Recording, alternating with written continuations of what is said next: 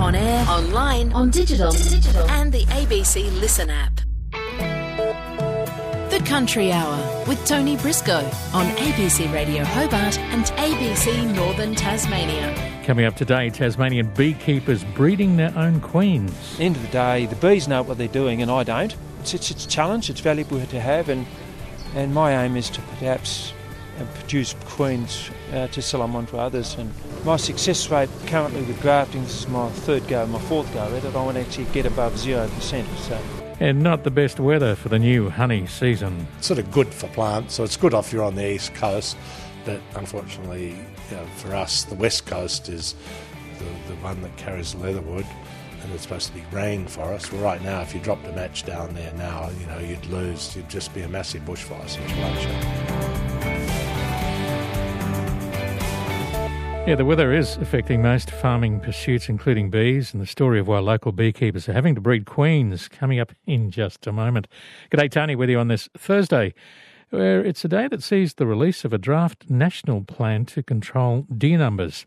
Tasmania has led the way with lots of studies and plans on the local deer population, but this now extends nationally, so we'll talk about that.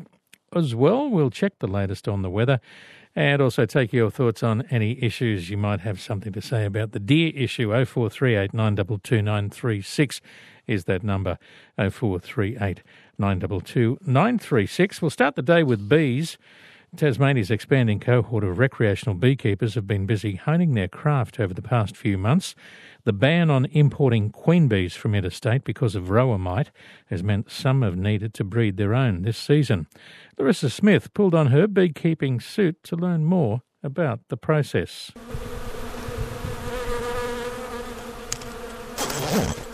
It's the time of the year where beehives are getting prepared for honey collection over summer. I'm looking down into the cell to see if there's eggs there, because you need eggs for nurse bees to be around. To produce a strong and healthy hive, it needs a new queen bee. See how they're roaring? They know they're queenless. Last year, just over 7,500 queen bees were imported into Tasmania. That can't happen this season with restrictions now in place to prevent varroa mite crossing Bass Strait. So beekeepers here need to raise their own queens. That sound there, what's that sound there, guys? Queenless. Queenless, yep, thanks Scott. Typical sound. David Gibson is a semi-commercial beekeeper based at Westbury, and he's teaching a couple of people relatively new to the industry some of the basic techniques. So it's a day's work to graft your queens. Then you've got to get them and make sure that they've set the queen in your grafting bar. Make sure they're all working all right. You've got to set your hives up, you've got to feed them. Then day 12, normally I put them out into the nukes, into the breeding nukes like we saw there with the cells, in between day 9 and day 12. And then you've got another 14 odd days. So it's a sort of a monthish process before you get a laying queen. Weather's an important factor for creating good queens. You need an average of about 18 degrees and 7 or 8 degrees of a night time. The mating flight is the most important part, so you've got to have good weather for that. You've got to have good drone flying around, which is the boy bee. That does all the mating, and the queen will come back and she'll do what she naturally does, but it's a really big hit and miss. And it's exciting when you get a queen back and you go and check her to make sure that she's hatched and all that kind of thing, and she's come back and she's laid within 4 or 5 days, and you think, cool, yeah, it's a good experience. Get that smoker working. Bernd Meyer has taken up beekeeping as a retirement hobby after teaching for the last 40 years. He manages 6 hives on the outskirts of Launceston. As a new beekeeper, I'm very anxious, like an anxious new parent sort of thing. So you worry too more than you should. End of the day, the bees know what they're doing and I don't. It's a challenge, it's valuable to have, and my aim is to perhaps produce queens to sell them on to others. And there's lots of people who want to get into beekeeping, which is something to be truly encouraged, I think. Bernd wants to improve his strike rate at grafting baby queens. My success rate currently with grafting, this is my fourth go at it, I want to actually get above 0%.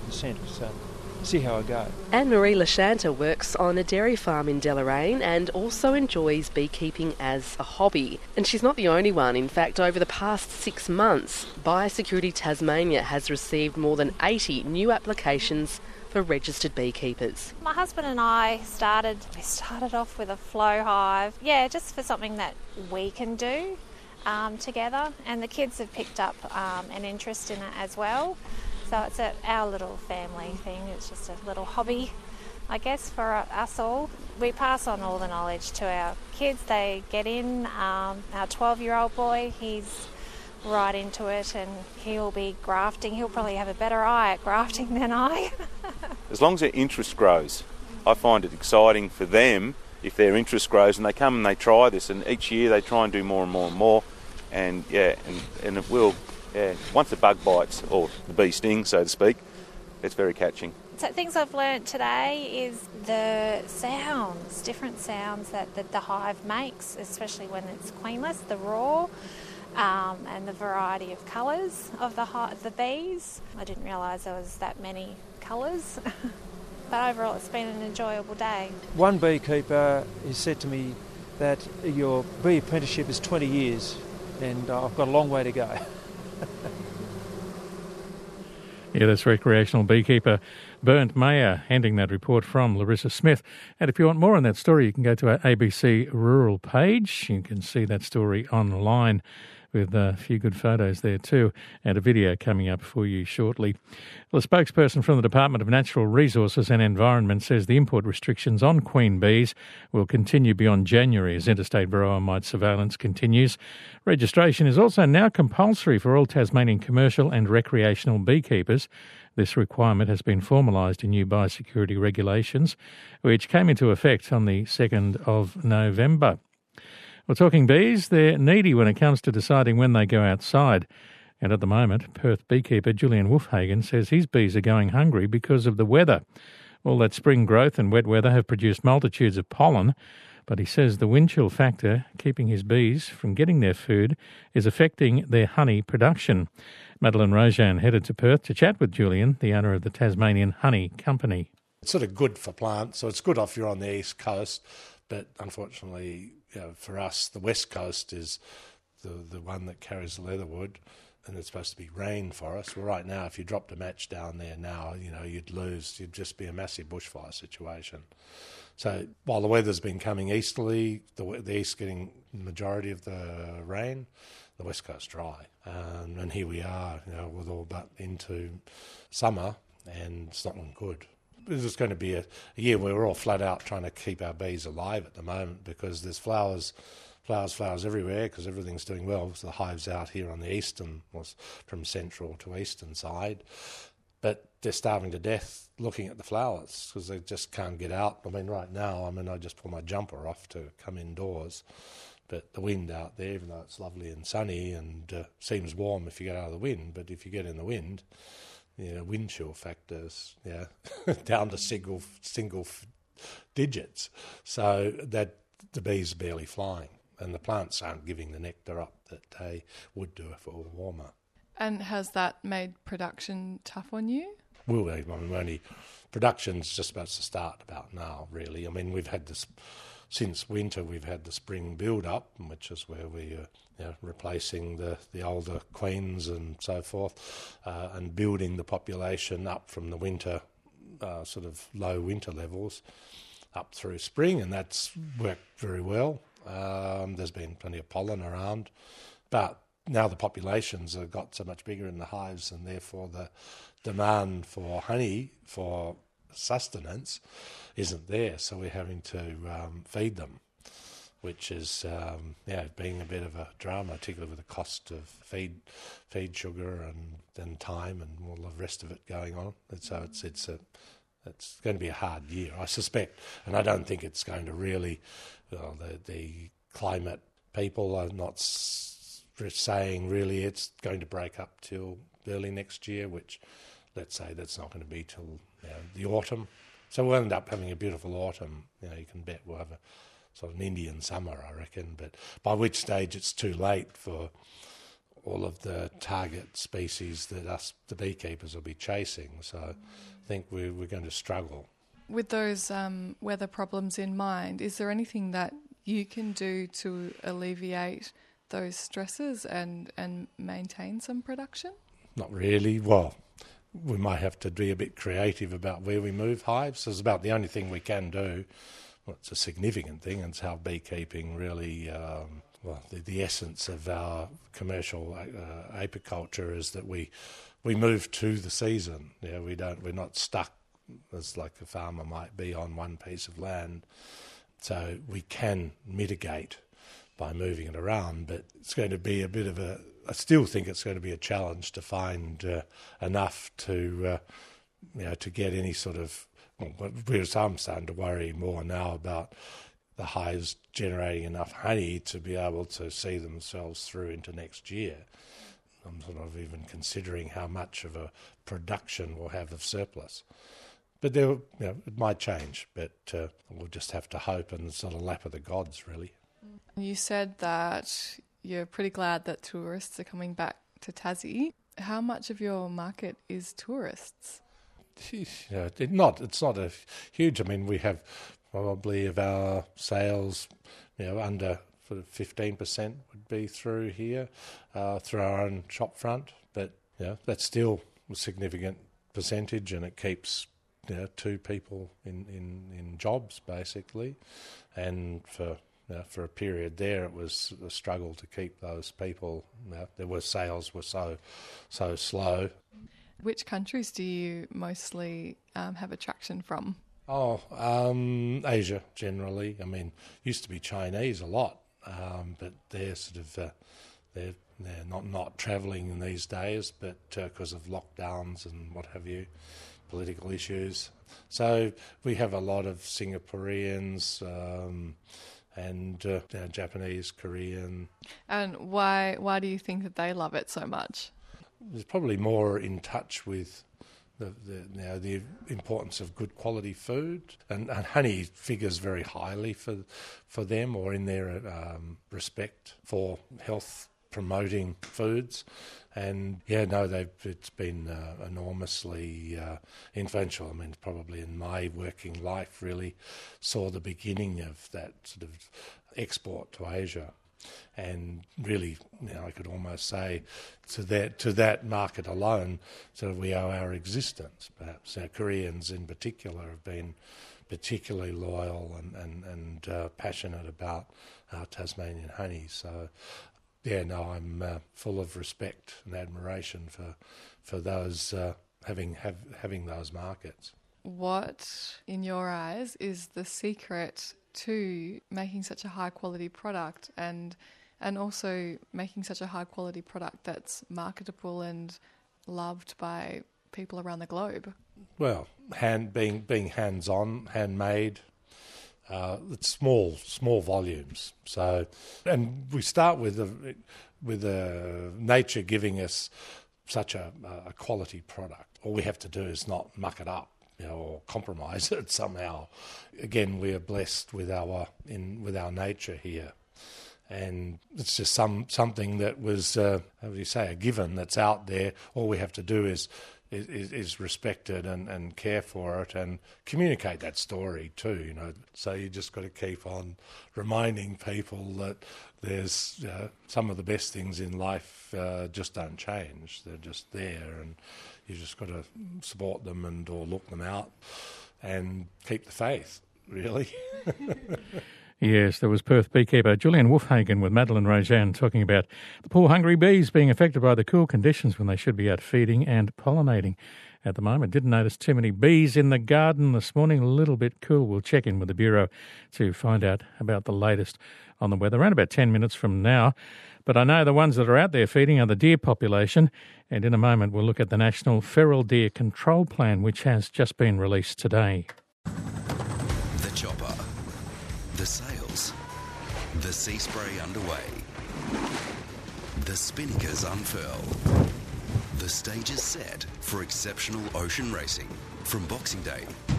Hear updates from ABC News in the Sydney to Hobart Yacht Race, at sea, on deck and over the finish line. on ABC Radio Hobart. It's the Country Hour with Tony Briscoe on ABC Radio Hobart and ABC Northern Tasmania.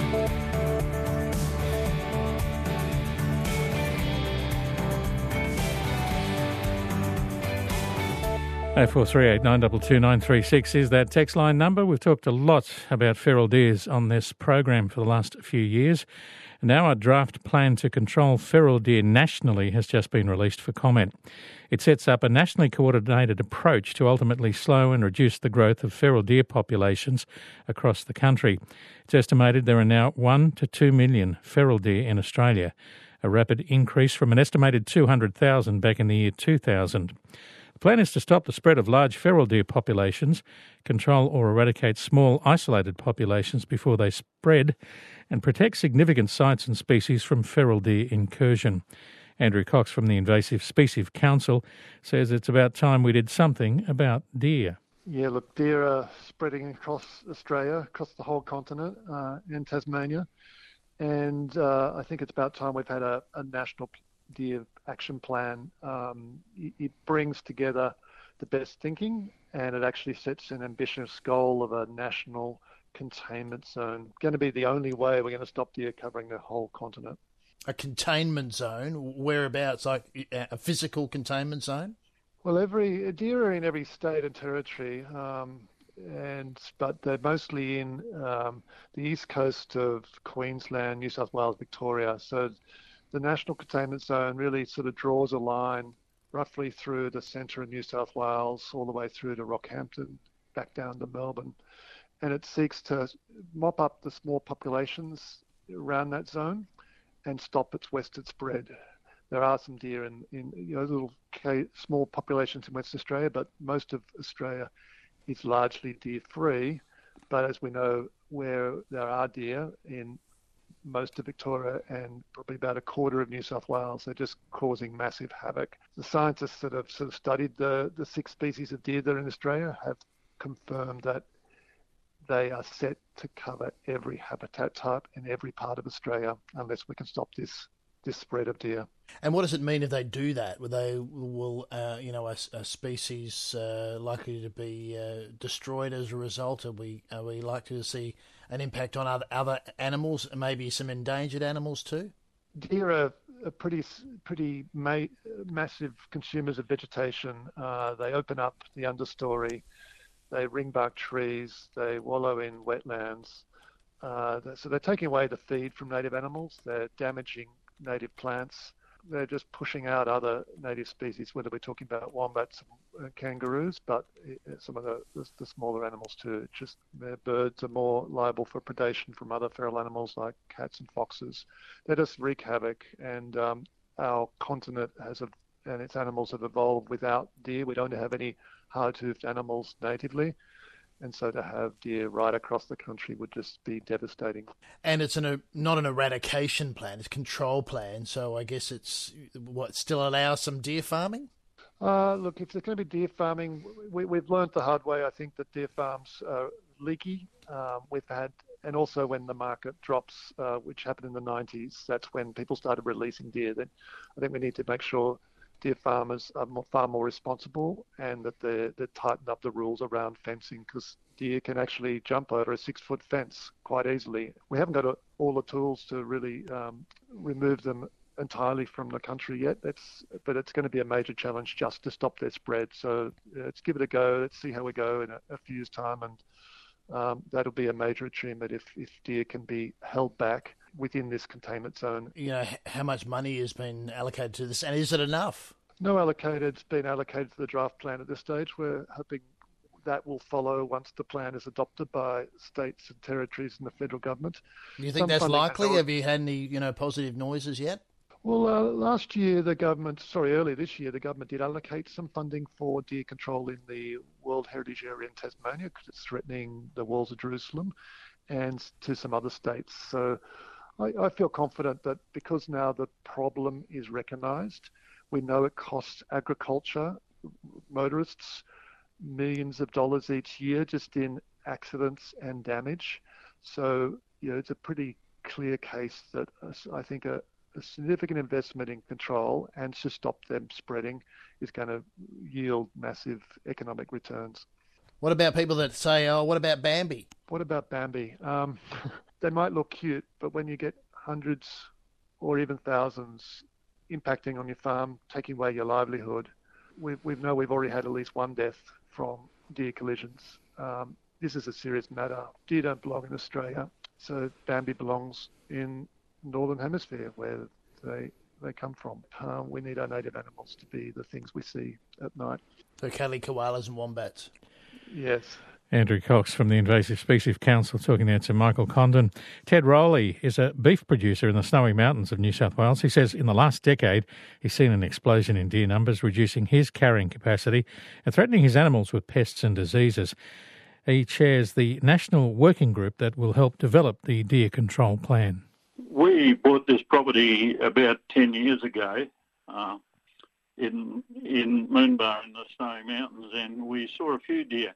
But the nature of invasive pest animals is such that over a period of about 10 years, you can go from 30 to 500 for deer in particular quite quickly.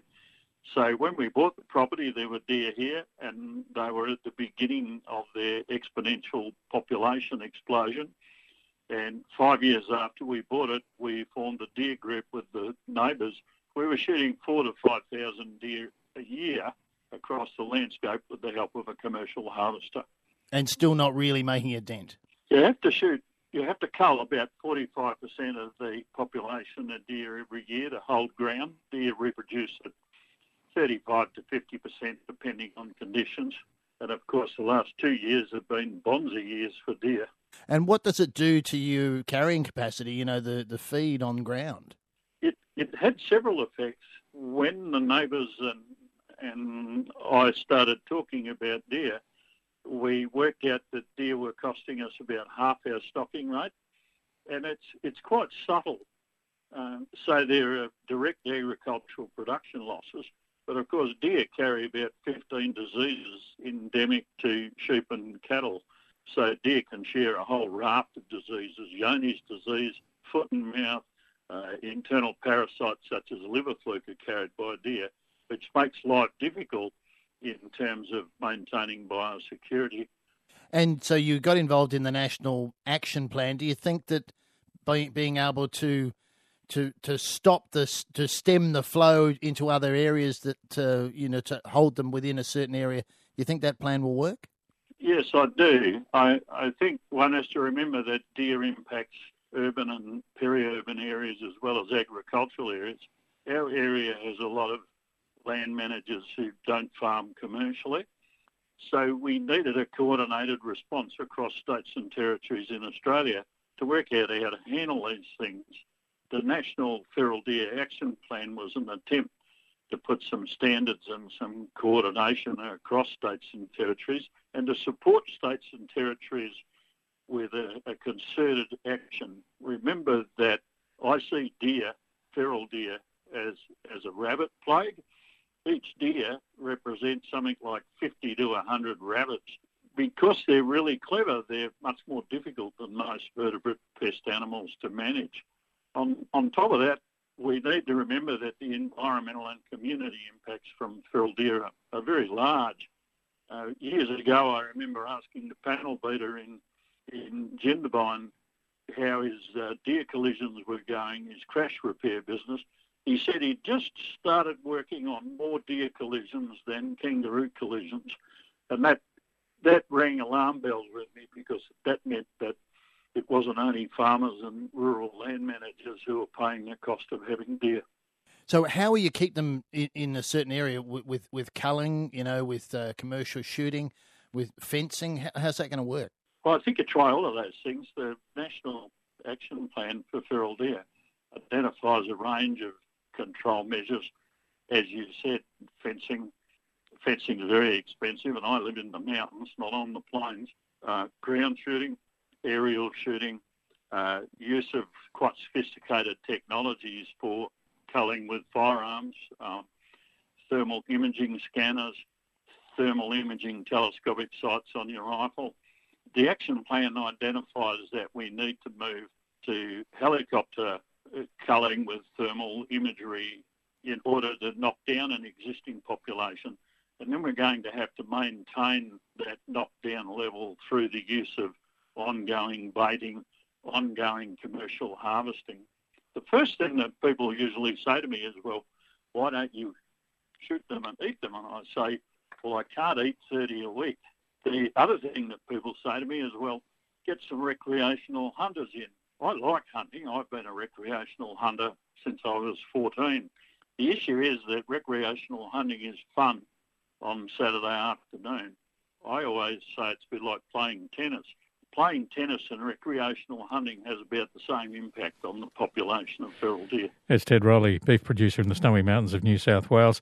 He also chairs the national working group that helped develop the National Feral Deer Plan. And he was talking to Michael Condon there about the problems with the deer population where he lives, and all too familiar story that many Tasmanian farmers can relate to. Now, if you want to peruse a copy of the National Deer Plan, go to the website feraldeerplan.org and you can download a copy of the plan and comment if you wish. You might have a comment for us as well. Jeremy says, any chance of harvesting wild deer to be butchered and put into the market for some cheap venison in our restaurants? Don't think that'll happen, Jeremy. 0438 922 936, that text line number. Still to come on the Country Hour, we'll look at the latest in the dairy trends for the milk, and also delays in potato crops still happening at the moment. We'll check the weather as well. First up, the news headlines with Liz Gwynn. Good afternoon, Tony. Federal Parliament is debating the government's energy market intervention, which is set to pass by the end of today. Labor has secured the support of the Greens and crossbenchers David Pocock and the Jackie Lambie Network to legislate a 12-month cap on gas prices and a $1.5 billion relief package for households and businesses. Treasurer Jim Chalmers says that relief package will be matched by the states and territories to help curb skyrocketing power prices. There are warnings Australia may not be able to fully embrace advancements in technology because of a scientist shortage. This week's Australian Institute of Physics Congress has heard Australia is lagging behind many OECD nations in the size of its workforce, and many employers are being forced to retrain staff or look overseas. And in basketball, the Wildcats game in Perth tomorrow night has been postponed after players from the New Zealand Breakers tested positive to COVID-19. In a statement, the NBL says coronavirus isolation rules are still in place in New Zealand and the Breakers are unable to field a team. More news at 1. Time now to check the latest on the weather. Brooke Oakley joins us from the Bureau Hub. Hello, Brooke. Good afternoon, Tony. Rainfall figures, what have we got? Well, in the 24 hours to 9am this morning, the highest rainfall totals were about the northeast of the state, with Friendly Beaches recording 21 millimetres, followed by 19 millimetres at Bicheno and 16 millimetres at Grey. Most of the state did see some rainfall, although the northwest did remain dry. Since 9am this morning, most of the rainfall has been about the south and east of the state, and topped by 4 millimetres at Mount Barrow and 3 millimetres at Coonamble Mount Wellington. Okay, and the outlook, is that rain going to linger? It is going to linger for a couple more days because we do have a south to southeasterly airstream persisting over Tasmania. Tasmania is sandwiched in between a low in the Tasman Sea and a high to the west of us. So for the remainder of today, the showers will continue about the east, south and central areas and remain fine elsewhere. And the south to southeasterly winds are still fresh and gusty about the northeast coast. Tomorrow, showers about the east, south and central areas once again and fine elsewhere. And then on Saturday, those showers do start to ease during the afternoon. And Sunday onwards is when we start to see a change to more settled conditions as a high-pressure system moves to the southwest of Tasmania. So on Sunday it'll be fine apart from light morning showers about the south and the east, and the chance of showers about the northwest. And then on Monday, fine apart from the chance of fog in the early morning. And people probably well know that the temperatures are much colder than average for this time of year, particularly about the south and the east. The temperatures will finally return to closer to average next week. Next week? Is that? Yeah, next week. Just before Christmas. Any news on what Christmas Day is going to be like? It is too early to say exactly what Christmas Day will bring, but keep an eye out for the first official Christmas Day forecast that will be issued on the afternoon of the 18th of December. All we can really say at this stage is that the second half of December is likely to be a little bit wetter than average about the north, cooler than average for the northeast, and warmer than average for the west. Yeah, like Santa's presents, you're not giving much away there, eh? No, not yet. Warnings, what have we got at the moment? For today, we've got a strong wind warning for northwestern coastal waters from Low Rocky Point to Stanley, and for eastern coastal waters from the northern tip of Flinders Island to Tasman Island, including Banks Strait and Franklin Sound. For tomorrow, a strong wind warning for northwestern coastal waters from Low Rocky Point to Stanley, and also for eastern coastal waters from the northern tip of Flinders Island to Wineglass Bay. There are still minor flood warnings current for the South Esk and Macquarie rivers, and the generalised flood warning for the Jordan River will be finalised today. Okay. Now, the coastal waters and swell. Brooke, what's happening?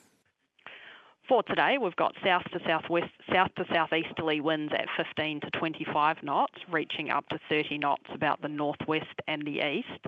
The swells in the west and south are a southwesterly of 2.5 to 3 metres, decaying to 1.5 to 2.5 metres in the evening. And the wave rider buoy at Cape Sorel is currently reading exactly 3 metres. In the north, a westerly around 1 metre offshore, and in the east, a south to southeasterly of 2 to 3 metres. And the wave rider buoy at Maria Island is currently reading 2.4 metres. Tomorrow we'll see south to southeasterly winds at 15 to 25 knots once again, reaching up to 30 knots about the northwest and the northeast. The swells in the west and south start out at southwesterly 1.5 to 2.5 metres, reaching up to 3 metres about the south in the evening. In the north, confused below 1 metre, and in the east, a south to southeasterly at 2 to 3 metres. And just before you go, Brooke, what was the date that official Christmas weather forecast will be issued?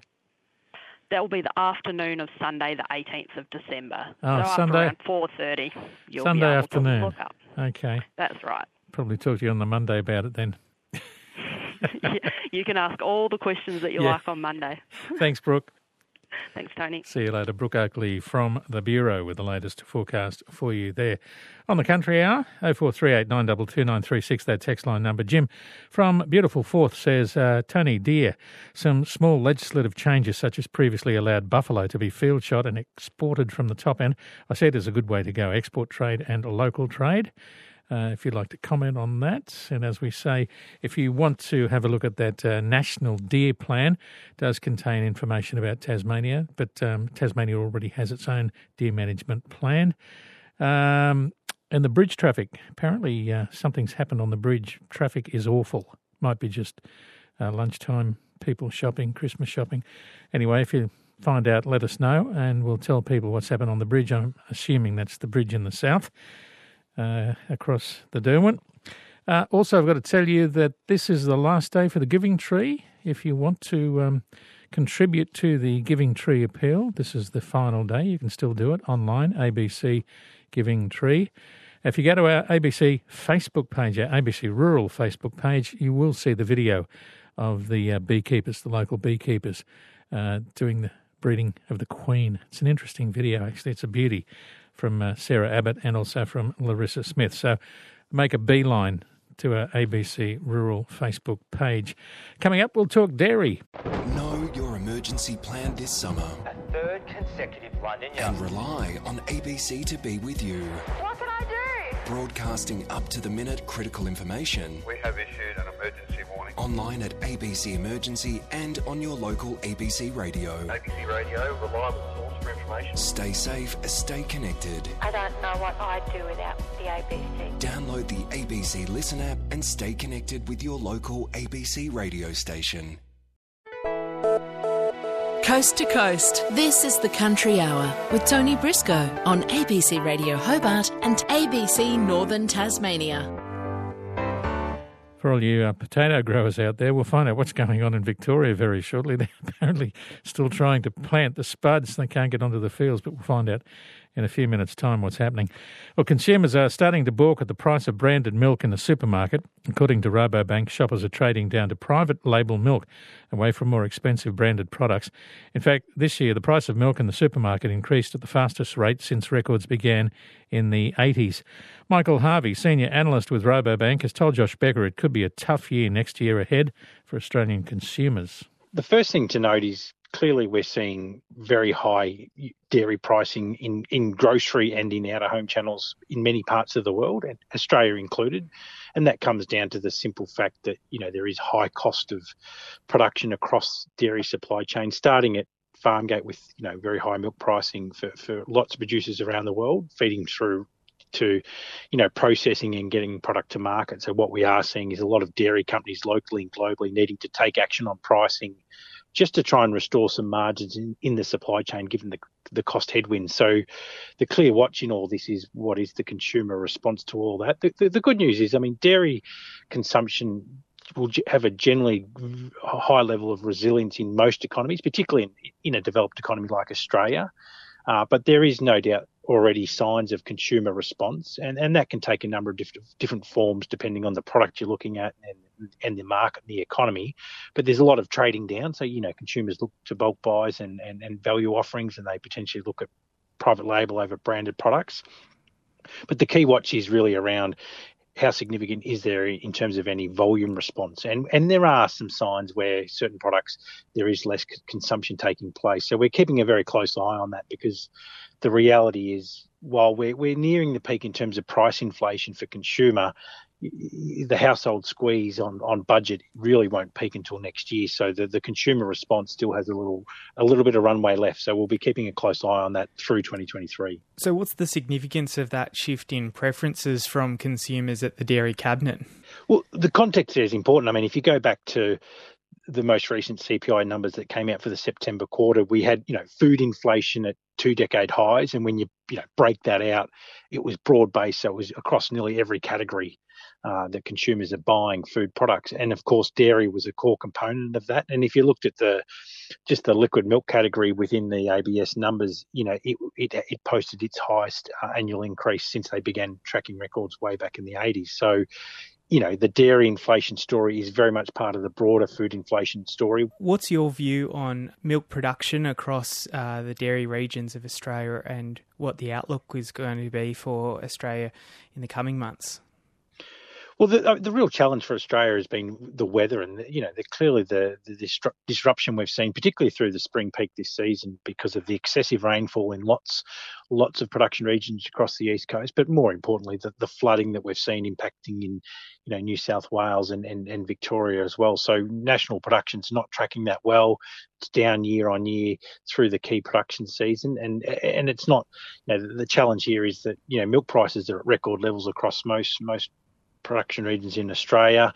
Margins on farm are not too bad despite the cost headwinds, but it's not translating into production growth because of that weather disruption. Now, weather risk is going to linger for a little bit, just given how much rainfall has been around and what the outlook looks like. But hopefully a more normal season will start to see some stability in that milk production next year.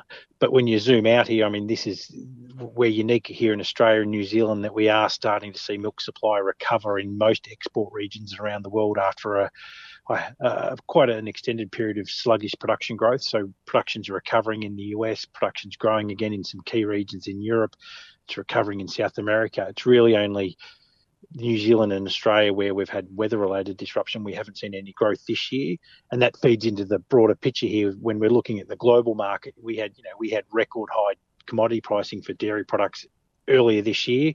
We've seen, depending on the product, falls between 20 and 30% since those peaks. And that's the subtle shift in the supply and demand fundamentals. There is a bit more milk around in export regions.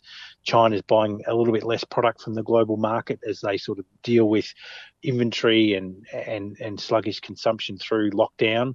And that's why we've had that price correction in commodities up until now.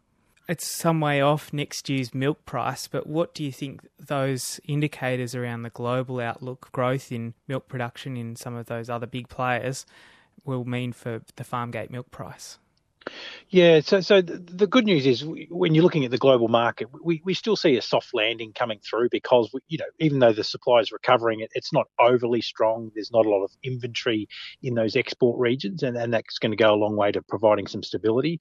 There is clearly high cost of production in the system, so that's going to support milk pricing as well.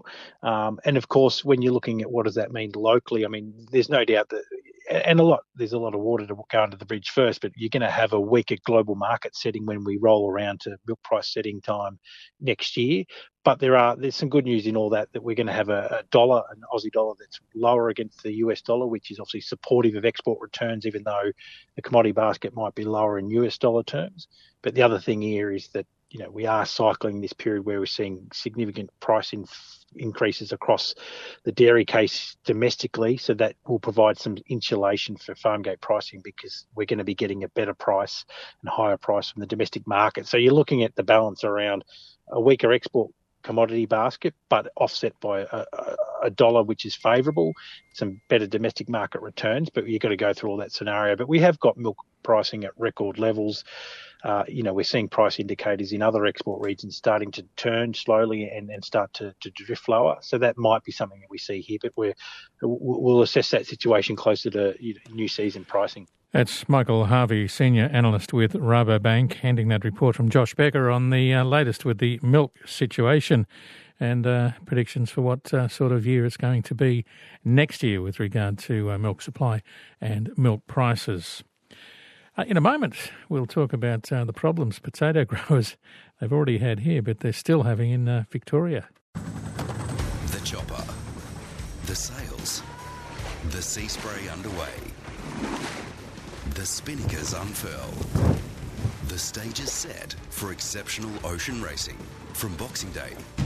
Hear updates from ABC News in the Sydney to Hobart Yacht Race, at sea, on deck and over the finish line. On ABC Radio Hobart.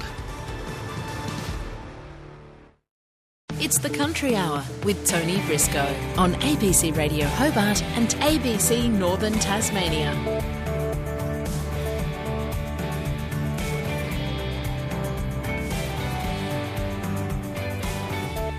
Chrissy tells us on the text line it could be brush cutting and lane closures on the approach to the bridge on the Eastern Shore causing traffic chaos. I thought might have been a ship going under the bridge, but that's apparently what's causing the problems. Thank you for that, Chrissy. 0438 922 936. Well, we know constant heavy wet weather is continuing to delay potato production in the local area, but in Ballarat region, farmers are at least a month behind. Mount Prospect potato grower Chris Stevens says he only began planting on November 29, around the time he'd usually be finishing up getting the spuds in the ground. He says it's been far too wet to get tractors onto the paddocks, and the delay paired with a global potato shortage could see prices for the staple vegetables skyrocket next year, although he questions if that price increase will be passed on to farmers. There would be roughly probably 50% thereabouts, maybe a bit more, in potatoes being planted in the ground, which normally they'd be, we would start in the late October, early November, and we'd be all finished by now. But due to the wet season, we've been delayed by a month for starting. And yeah, we had another 40 mil over the last 3 or 4 days, which is going to stop growers for another week. It'll be very late. It'll be Christmas time or after, nearly by the time most of the crop's in the ground. Have you ever seen a season like this? I can remember when we were kids, you'd be planting late, but not to the extent where we wouldn't make a start before the start of December. The old fellas will tell you they've planted spuds sort of up close to Christmas time years and years ago. The 70s were really wet, but yeah, no, not myself. I haven't seen it this bad. And even talking to Dad a while ago, he said he's seen it this wet, but never this time of the year. What do you think this is going to do for the supply of potatoes next year? We all know that there's going to be a massive shortage of potatoes. Everywhere where potatoes are grown has been suffered wet and horrible planting conditions. The crops aren't going to yield as well as they would on a normal year. There's not much we can do about that. But yeah, there's no chance of imports coming in. Growers are really worried about the challenge that this year's brought ahead. And security of supply is unknown at the minute. There's definitely going to be a shortage. spuds could be worth anything in about the middle of next year. As we know, we can only grow one crop a year of processing potatoes in Australia through the regions that grow those crops, and they're going to be down on tonnes, plus there could even be a lot of growers cut back on acres because it's been so wet. Paddocks just haven't been able to get on. You mentioned there that you don't believe there's going to be imports. Why is that? Oh, there's just no supply anywhere around the world. There's a shortage everywhere. Put that together with the cost of shipping after COVID, and the fact that everywhere around the world's going green and sort of looking at other ways that they can be more sustainable. Well, one of those ways, especially in the Netherlands, that we've just seen lately is who is a major exporter through the world, is that they're buying up farmland and going to stop agriculture production. So if governments around the world continue doing that, then that's going to cut back the amount of acres for all food production. And potatoes is probably one of the ones that's going to get hit the hardest because it's such a high input crop to grow. On that point, in addition to the weather being a barrier, have you been spending more on input costs like fertiliser at the moment because it's just washing away, or how has that all worked? No, not just yet, because we've been delayed in getting the crop on into the ground. Those costs have sort of remained. Obviously, they're a lot higher than they have been in the past, but we haven't had to put any extra out yet. It'll be if we do get heavy summer rains that will leach the fertiliser out of the soil that we'll have to do that. But talking to a lot of the growers in the Ballarat district, everyone's spending a lot more money on fuel because the ground's so wet. It's not preparing as easily as what we would have hoped, and having to cultivate the ground an extra 1, 2, 3 or 4 times depending on the paddocks because they've been so wet to try and dry them out and work the ground down to a nice fine tilth so that the crop can grow is a lot higher cost than what normally would be. Another issue around the Ballarat region has been negotiations with McCain's, which I'm aware are confidential. But overall, do you know how many people have actually signed contracts this year? Yeah, it's supposed to be confidential, but at the minute, there sort of could be anything up to around about 50% of the Ballarat district's tonnage that could be unsigned at this present time, which is around about that 50,000 tonnes, which is a lot of potatoes, makes a lot of chips. And is that just purely over price dispute? Yeah, growers are really concerned, not only that this year with the weather and that the crops aren't going to yield as well, and with the price being offered, people aren't willing to take the risk. And that's probably going to be a massive driving factor going forward to why there will be such a big shortfall in supply of chips or processing potatoes. And it's not just our area where we grow for French fry production, it's the crisp growers and all that as well.